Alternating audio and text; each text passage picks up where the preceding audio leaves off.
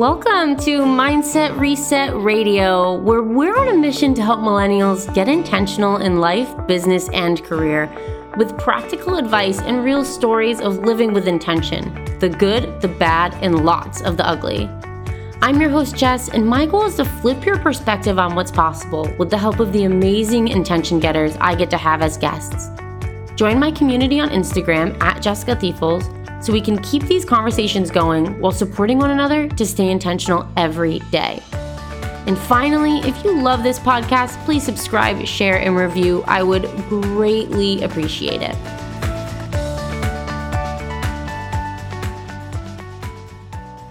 Welcome back, everyone, to another episode of Mindset Reset Radio. I'm so excited you're here today because we have a truly inspirational guest. Diana Woodruff is actually someone that I met on LinkedIn. I saw one of her posts, which is actually exactly what we're going to talk about today.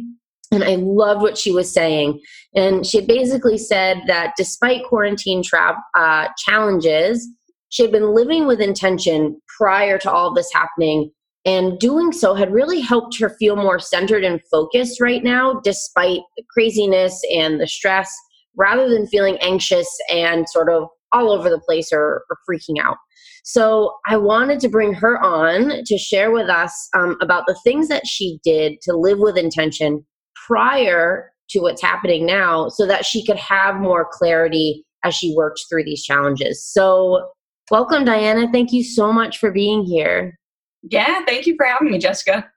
Of course. So first, before we jump in, tell us a little bit about who you are and what you do. Yeah, so my name's Diana Woodruff, and I am in Phoenix, Arizona. And previously, I was wholesaling luxury cars to car dealerships, to car franchises across the nation. And I've had a lot of different backgrounds and different job roles that I've definitely held.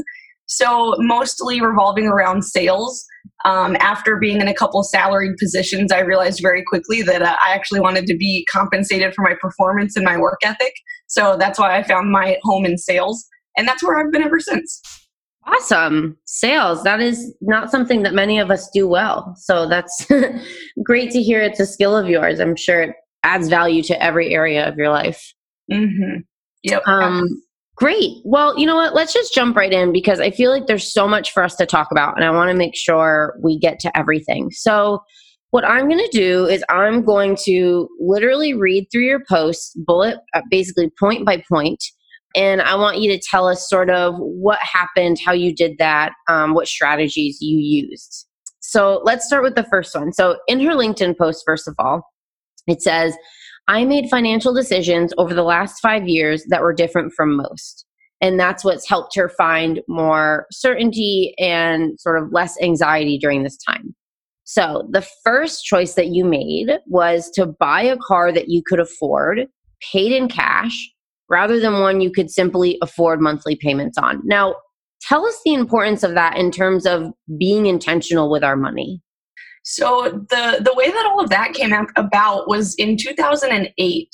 I was a junior in high school, and I watched my parents go through that incredibly terrible recession. And my parents lost everything. Their home got repossessed. Pretty much they just lost everything and started over from square one. And that made such a lasting impact on me that I need to be prepared for whatever might come, whether it be another recession or whatever next major financial disaster might happen. I just always told myself I refuse to let my kids go through what I had to go through my junior year of high school. And so that really just made a lasting impact. And I became very intentional from that point forward that, as much as I could, I was not going to finance anything other than obviously a home and maybe education if I couldn't get scholarships. So I started reading books. I started getting really intentional about that. And one of the first things I read in a book was that cars are the worst purchase you can make because it's the most expensive purchase that you make. And it's the only one that depreciates in value from the minute that you buy it. Yep. Amazing. So you just said, I'm not going to deal with that. Yep. And I saw a lot of my friends, buy fancy cars and ones that they could afford the monthly payments on. And that just wasn't something that attracted me. I was more excited about having money in my bank account than I was about what kind of car I was going to drive.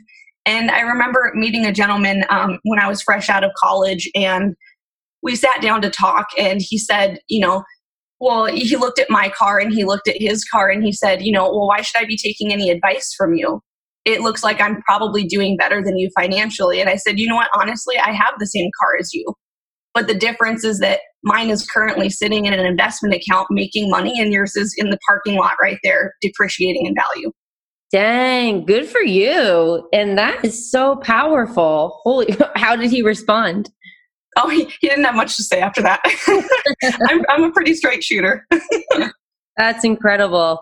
I love that. So really, I suppose the lesson in that one is think about where you're putting your money and making sure that it's an investment that is going to be worthwhile in the long term and not screw you over in the case of a recession or something of the like.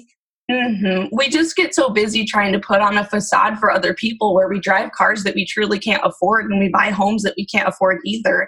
And really the reality is it's just not worth becoming house broke or car broke when there are so many other ways that you could be utilizing your money to actually grow it, so that in the future you can cash buy a car that you want of your choice. And that's really the intention behind it. Is so many people finance these cars, and if you pay it at a 16% interest rate, a $20,000 car, you end up paying for literally, like, you could have bought a Jeep, whereas you're really kind of stuck with the Honda Civic. So Right. by the time you pay the interest on it, you could have bought a totally different car. Right. I love that. And you know what? I really like that too, because I feel like that's something that I don't hear people talking a lot about, is like where you're spending your money in terms of buying a car or, a vehicle. So I feel like this is a really good one for us all to take in, like really think about where that money is going and get intentional about setting yourself up for success looking ahead. So when you're in a moment like this, like we're in COVID and so many people are struggling to get by, if you've made that wise financial decision previous, you're going to be feeling likely a little less stressed out. Absolutely. Yep. My month living costs are very, very low because I don't have a lot of monthly payments on anything. I love that. So that's a perfect way to ease right into the next point. Was I chose to diligently stick to a monthly budget and only go out to eat once a week. This is something I feel like is so hard for people to stick to a monthly budget, keep themselves from going out all the time. I mean, not right now, but in normal life. Tell us about your strategies for budgeting, because I feel like that's really powerful for getting intentional with money. For my husband and I started sticking to a monthly budget before I met my husband. We've been married for almost 7 years. And I stuck diligently to a budget simply because at the beginning, I didn't even have any money to go eat out. So it was already a point when I was a student that I couldn't spend money that I didn't have in the first place. Right. Right. So that was a very intentional process of, like, as soon as I started making that transition and getting paid, I made sure to if I wanted, I have a monthly budget. And so if I prefer, then I could use that monthly budget maybe to eat out a couple times a week, but it's going to be the same amount as if I would have actually just gone and had like a formal meal somewhere else. So it's about the dollar amount that you're spending, not about the number of times you go out to eat. So we could go out to eat, and my husband and I could drop $200 in one tab if we're going to decide to buy alcohol at a nice fancy bar, going out to eat with a nice meal, versus if we're just going to decide, hey, Taco Bell's maybe our favorite place to eat, and we're going to eat things off the dollar menu. And now we could eat Taco Bell 8 times if we wanted to this month, instead of only going out once a month to eat, or once a week. So it's not necessarily about the number of times. It's about how far within your means are you living. It needs to be a dollar amount, and you need to stick to the dollar amount. And then if we get towards the end of the month and we have some extra money in that budget area, then in that case, then we go ahead and we spend the rest of it by going out to eat and maybe getting a couple drinks or whatnot. But I think that's the main purpose. So for me and my husband, it happens to be once a week because we like the same restaurants. We eat the same thing pretty much every time we go out to eat. But it just needs to be a monthly budget that people stick to. And the reality is that the way that we got intentional about that is by meal prepping. Mm. And then by sticking to a grocery budget as well, and by holding each other accountable, because it's very, very easy to go out to eat and to spend money, justifying doing it because you're too busy to make a meal. Right. And that's just not acceptable. And I think it's really easy for everybody to justify why we do what we do. And I call it self-justification. But the reality is that we make those decisions, and those are intentional decisions. So we just have to be willing to either meal prep, buy some things from Walmart that are very quick and easy that you can make, but whatever it might be, we have to set ourselves up in a position to win, because I know for sure if I go to my pantry and my fridge and there's nothing to eat, it's so much easier to justify breaking that rule and going and grabbing something really quickly. Right. And I love how you explain that, because it shows that creating a budget is about so much more than putting numbers in a spreadsheet. It's really about looking at the way that you live life and the way that you set yourself up for success. So instead of just saying we have X amount of money for going out to eat, it's like, oh, but we also have X amount of money for groceries, and we need to make sure we have food in the house so we aren't tempted to go out to eat.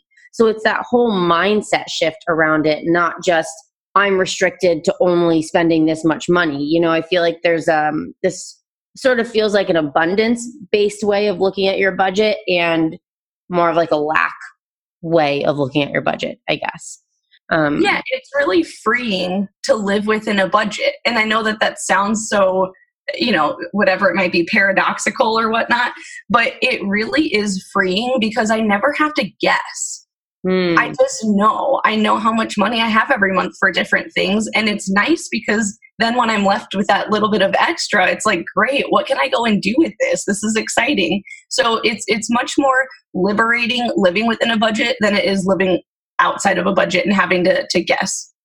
Yeah, because exactly, that's stressful. And then you're overspending every month and you're stressed because you're overspending and you don't know why you can't save. Yeah, that makes so much sense. So sticking to a monthly budget, powerful during COVID and super important to do in life in general.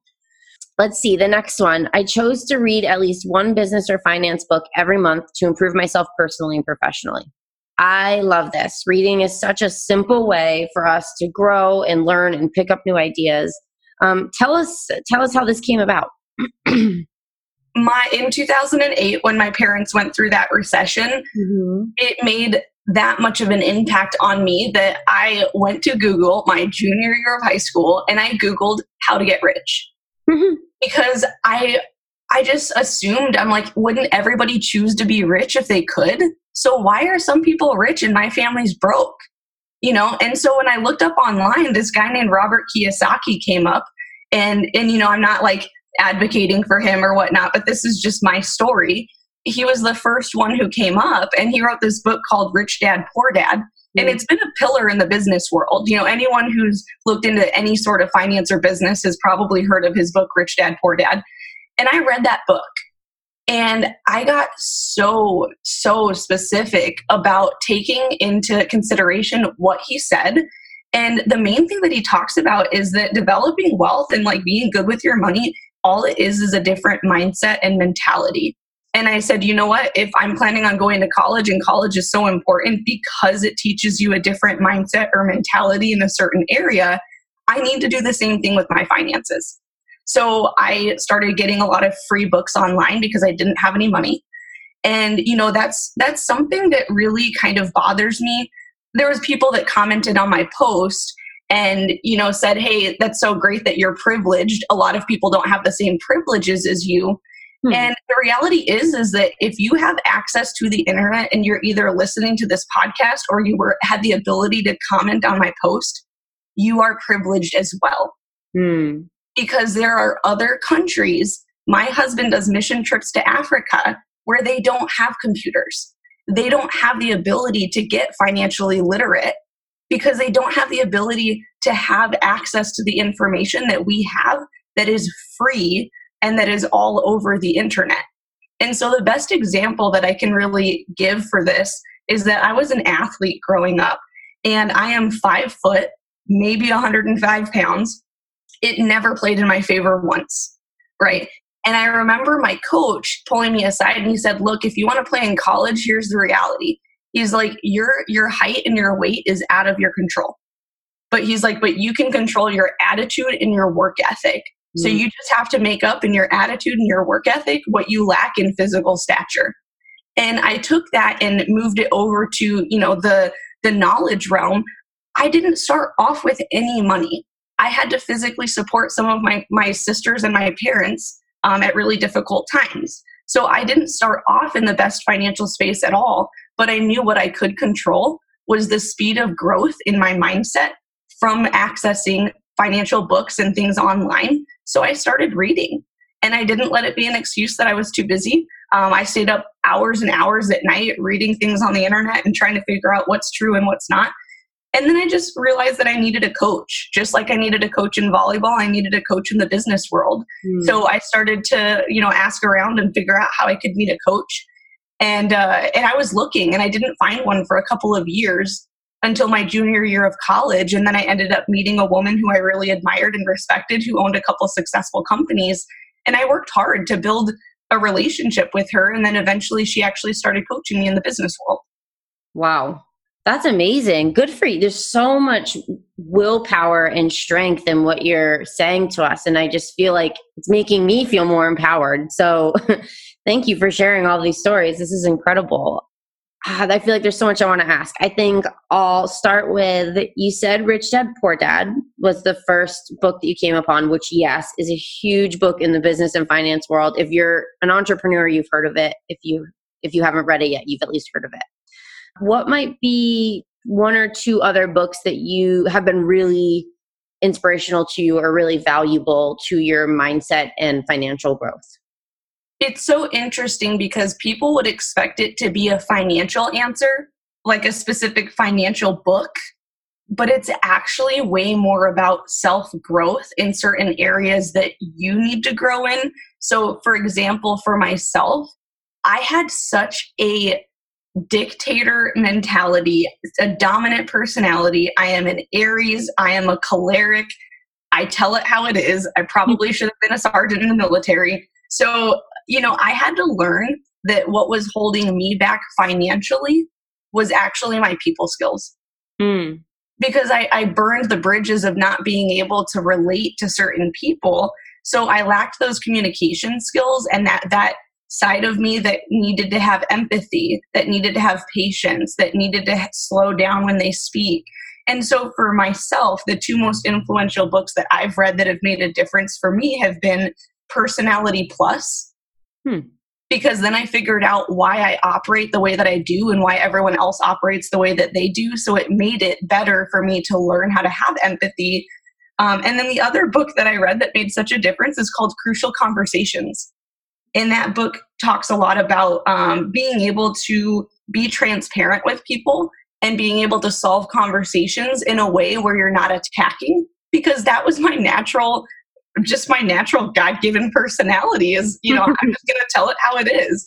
And that doesn't serve you well in corporate, and it doesn't serve you well in the business world. So those were the two biggest things that would hold me back financially, is I just had to work on myself personally to be able to be self-aware, to fix those quirks and those things that I needed help with. And that's actually what's going to move you forward financially. Absolutely. Brilliant. Absolutely brilliant. I feel like I actually need to read a few of those because I tend to have a pretty abrasive and forward personality as well, which has not boded well for me for much of my life. Oh, gosh. Okay. I love all of this. Let's move on. We have two more. The next one is, I gave every penny of extra money we had to our financial advisor to invest for us. I have a financial advisor as well, and my husband really does the finance stuff because I'm the writer, I'm the word person, and he's the number person.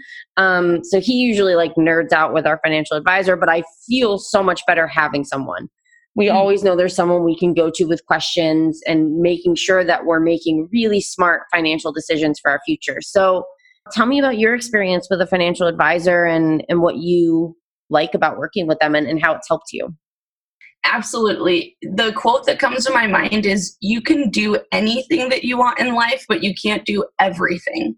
So as much as I would love to learn everything about stocks and investments and this and that, The reality is that this person has dedicated their life calling to doing this. There is way too much information for you and I to comprehend unless we are also going to school for that and have a career in that. So give the money to the professionals. They are mutually incentivized because they have the same financial vested interest in your money that you do, because the more they grow it, then the higher percentage that they get to keep typically is how it works. And so the two pieces of advice that I have, and again, this is, I'm not a financial advisor, but this is my perspective. If you don't currently have a financial advisor, the first and most important thing is that it's someone you trust. So you have to develop trust if you're going to be giving somebody your money, right? I would not choose someone random that you just randomly met on LinkedIn unless you have started to develop that relationship. So that's the most important thing is to trust them really with your life, because your money is also your life. And then the second aspect is that if you're new and you're looking for a financial advisor, something to be mindful of is that if you're going to use a large firm, they are incentivized to hit certain buckets and certain categories. So they may potentially try to sell you something that you don't necessarily need, a service that you don't necessarily need, because it might hit one of their buckets for them to get compensated or paid on something. So that's just something to keep in mind, is that that's not always the case, but I typically stick with smaller financial advising firms because they don't have those quotas that they're required to hit. So I always know that they're going to genuinely have the best interest in mind for myself and not for their own personal commission. So once I developed a really good relationship with my financial advisor, I chose to start having an automatic payment plan that would pull money from my account every month. And then anything that's left over, he shoots me a quick text and just says, hey, it's the last day of the month. Anything else you want me to pull? Right. So then he has the ability to pull stuff from my bank account so that I'm not tempted to spend it. That's so easy to do, is to look in that bank account and say, oh, hey, I've got an extra $1,000. Let's go buy a TV. Right. Or something simple. I have an extra $50. Let's go buy a pair of shoes. So if I have everything that I need, there's a major difference between buying things because you need them versus buying things because the money's there. And if you're a buying things because the money's there type of person, then you need a financial advisor that's willing to keep you accountable, that works out whatever system works for you. And for me, that's the system that works. We have an automated plan that pulls out a certain amount of thousands of dollars each month to go into the investment portfolio account. And then at the end of the month, he texts me and I tell him how much to pull out at the end of the month as well. Yeah, I think it's really important as well to do the automated pulling throughout the month, like whatever amount you decided, because I feel like that's even the harder part, is seeing the amount of money and being like, oh, but I could do this with that, or I want to do this or that. And just having it happen without you having to choose or without you even having to remember, I feel like is a really important piece of that, of making it work and not getting caught up in not having that money right here and now. Yeah, absolutely. Awesome. Yeah, I love having a financial advisor, and I definitely recommend anybody listening to this, even if you don't have a lot of money to save right now or a lot of money to invest, a great financial advisor is just going to start first and foremost with making sure your foundation is in place. So like checking in on things like insurance and life insurance and your 401k, and like making sure that those baseline things are all in place for you. So when you do get to a place where you can be saving more or investing more, you know that your bases are covered. So I highly recommend a financial advisor as well. Okay, last one. And this one I'm really excited to hear about. I chose to get serious about building a couple other streams of income, not as a hobby, but as a legitimate replacement for my income to prepare for the next recession. So tell me, what are the income streams that you have going? How did you find them and get started with them? I feel like this is something we all want to know more about. Absolutely. It's so vitally important that in one way or another, you're making money without an employer. So I am the biggest advocate for corporate because I have climbed the corporate ladder very, very quickly. And so is my husband, because we have a strong work ethic and because we picked industries that we knew we could really excel in. So I'm a huge advocate for you doing well in corporate, because the reality is if you don't do well in corporate, it's going to be really hard to implement anything that we talk about on the side if you're too busy worrying about your monthly bills. Right. So do well in that arena. But also on the side, you need to start some sort of a business where your employment or your money and your ability to make money is completely independent from anybody else. And it's only based on you and your work ethic and how much time that you want to put into it. So for myself and for most people out there, I recommend starting an online company. What kind of an online company? I don't care, right? Whatever floats your boat. But the reality is that if you run an online company, you have the ability to keep your career and to make that your main priority, but then at least have another business that you have the ability to grow from your cell phone. And in that case, especially with women who have children or parents at home, you can do it when your kids go to bed. You can invest time into it whenever is convenient for you. And don't underestimate the power of putting in just 30 minutes a day.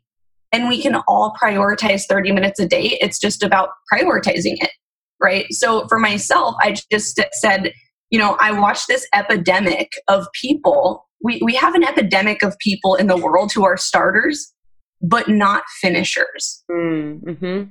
And we expect to start a business and all of a sudden make a ton of money your first year in business. And that is not how a business works. And so if that's the expectation, then you need to go back to point number 3 or 4 or whatever it was to start reading some financial books to understand that whatever you're going to build as a business, it's going to probably take a couple of years to get it off the ground. The point is not to be profitable right away, because that's what your corporate salary is for. Right. Right. But you invest time and you invest a little bit of money, which is why we chose to run an online company, because then it's the most affordable means that we could possibly invest in with the lowest capital and the lowest overhead, where my husband and I probably spend maybe only $174 a month running our businesses online. Right. So it's a pretty stable overhead, but with the same potential for profit and growth as a traditional brick and mortar business. But we just don't have all the restrictions of location or of times like this in a pandemic, right? Mm-hmm. So that's what I would recommend is anyone who's on here, start some sort of a business, regardless of what it is. I am not a fan specifically of people saying that you should only do what you're passionate about, because sometimes what you're passionate about is not going to actually bring in money. So my passion is foster children and refugees and immigrants. I want to start nonprofits for those categories of people. However, that does not make money, that costs money, and it also takes time. So what I chose to do was build a couple online companies that I knew would be recession proof. And so I built those not because I'm passionate about them, but because I knew that they would work. And then I had a 5-year expectation. And I built those side hustles or those side businesses or those side streams of income for the last 5 or 6 years. And now my husband and I are to a point where we can fully sustain and pay for our expenses with our business income. So it's a really great place to be, knowing that, hey, if we happen to lose our jobs, that we at least still are replacing our living expenses with our business income. And at some point in time, once you actually develop enough income coming in from whatever business that you've chosen, now you've gotten enough money and time to go and pursue your passion. But sometimes people try to do it the opposite way around and it doesn't end up working out, right? So that's why I've always been a fan of doing things that work first and then having the discipline to do that. And then once you scale that over 5, 10 years, whatever it might be, now you have the time and money to go and fully fund and pursue whatever your passion might potentially be. Yeah, I like that perspective shift a lot because, most people think passion first, but it makes total sense to, again, set yourself up with a foundation that will support you to pursue your passions later. Like you said, building, starting nonprofits or something where you're going to need a lot of upfront money. What businesses do you run? What's your online business? My husband and I, we run a business to do a lot with consumables. So anything that's a consumer-based item that would be in the health, nutrition, home care, pretty much anything that you could buy from Walmart, minus like fresh fruits and vegetables. But we're just a middleman for a lot of bigger companies like that.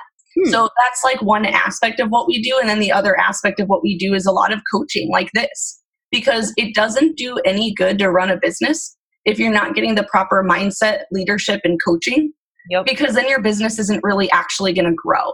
You could have the best product in the world, but if you don't specifically have the right coaching or the right guidance and mindset, then your company is always going to hit a standstill at some point, whether it be because of a business problem or whether it be because of a personal mindset problem, because we don't know what we don't know. So we need somebody else to be able to come in and help us out with that and to hold us accountable. Because the biggest issue that I see with young people today is shiny object syndrome, right? They start one business and then they see somebody else doing a different business and they're like, oh, that looks super cool. So then they quit whatever business they're doing, they hop on that one, and then the same thing happens 4 or 5 months later. And it's like, if you do that in college with your major, all you end up with is a bunch of debt and still no degree. Right. Yep. That's a great point. I love that. Oh, there was something else I was going to say and I can't remember. Oh, well, we'll move on. This has been so incredible. Tell us, I know with COVID, did you tell me that you had been laid off after COVID happened? Yep. It's very funny. I made that post and I got laid off 2 days later. Oh, it's kind of like the universe saying like, you got this, you're going to be okay. I feel like. Yeah, it was a long time coming. I obviously, I knew that it was going to come. The car industry was not doing well when all anyone's buying is toilet paper right now. So are you relying pretty heavily right now on that online business, or have you picked up some other work elsewhere, or how are you getting intentional financially right now? Yeah, I haven't had any other source of income corporate wise. So yeah, I've just solely been relying on my business income, but it's not only, I just don't want people to get confused that like that's the only income that we rely on, because we have other investments that we've made with our financial advisor that grows our income as well. Right. So it's not just, oh, we have one way of making money outside of our jobs, but I also don't have 7 ways of making money outside of my job, because then you stretch yourself too thin, where if you try to chase more than one rabbit, most of them get away. Right. So you can only really focus on whatever your bandwidth is to build. So for my husband and I, we don't right now have a source of income outside of my corporate career. And the biggest blessing in reality was that so many people were waking up every morning dreading the dreaded email that was going to come in that says, hey, you no longer have a job.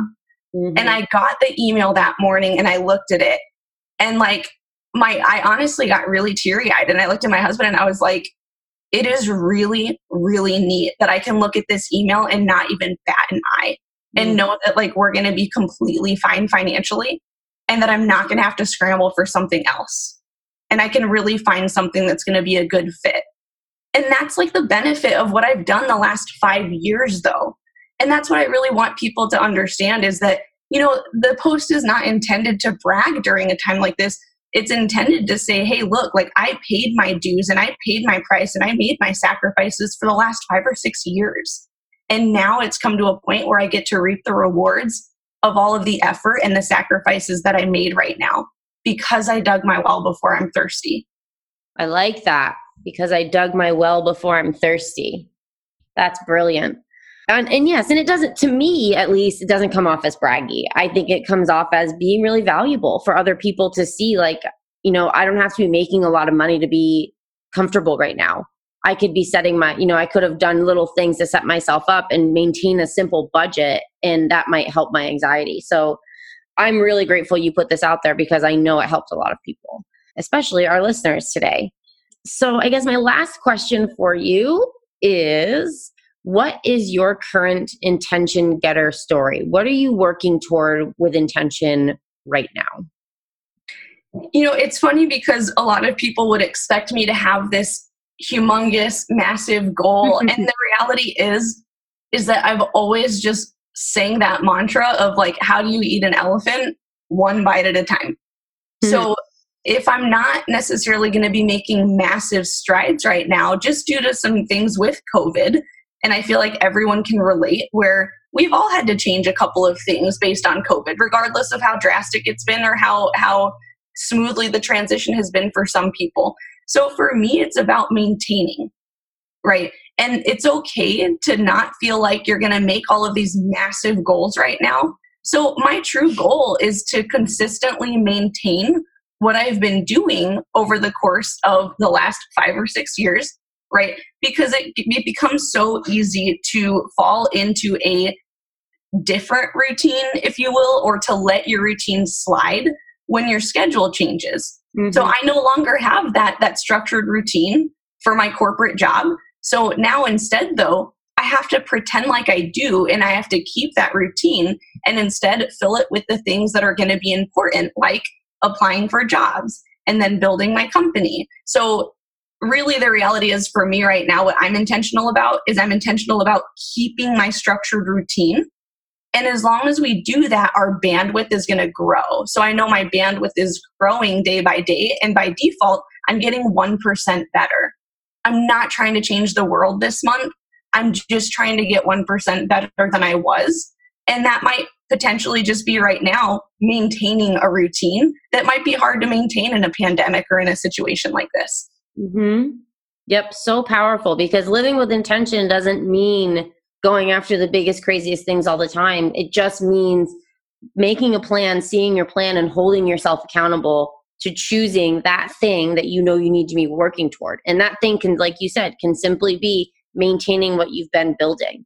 Because we're not always going to be moving through these incredible moments and these big ahas and making all this money every single second of the day. We're going to go through periods where maybe maintenance mode is what we're getting intentional about. And there's nothing wrong with that. And I say that because I know a lot of us put a lot of pressure on ourselves, especially during COVID. I know so many people, there's a lot of conversation around productivity, and we don't have to be productive in the traditional sense at all times. Sometimes what we need is that slower time to catch up, to maintain, to rebuild, to recharge. So I think that's a really powerful thing to be working toward with intention. So thank you for sharing. Yeah, no problem. Okay, so where can people connect with you outside of this podcast? LinkedIn is the best way and the most efficient way, because that's where I'll be posting any content that people might potentially want to follow. So it's just Diana Woodruff, and I'm sure you'll be tagging that in there. Yeah. So everyone can feel free to connect with me on LinkedIn. Also feel free to shoot me a message, because that's really the best way. I see so many people take that first step of like, hey, I'm going to send a connection request to someone. But what good does that do if you don't actually follow through or implement something, right? So whoever you're going to send a connection request to, be bold. Send them a message and say, hey, either I watched your podcast or I read a piece of your content. This is what resonated with me, and this is like what I'm hoping to build out of a connection with you. I love that. Getting intentional, even with something as simple as a LinkedIn request. And you guys can all start by doing that with Diana. You can message her and get intentional in your message that you send to her. Great. Is there any last words of wisdom you want to leave our listeners with? Yeah, the last words of wisdom is stop playing the comparison game. Stay in your own lane. I do not have children yet. So I don't want women with 3 children looking at my schedule and my productivity levels and comparing their life to my life. Because if you measure a fish's success on their ability to climb a tree, then the fish is going to grow up thinking that they're stupid or that they're unproductive. When the reality is that they just have different strengths in different areas. So that's really what I want to leave people with, is stay in your own lane, keep your blinders on. Don't compare. The only person you really should be competing with is just yesterday's you to today's you. Beautiful. Perfect last bit of advice. Everyone, thank you so much for tuning in again today, and I'm sure we'll be talking again soon.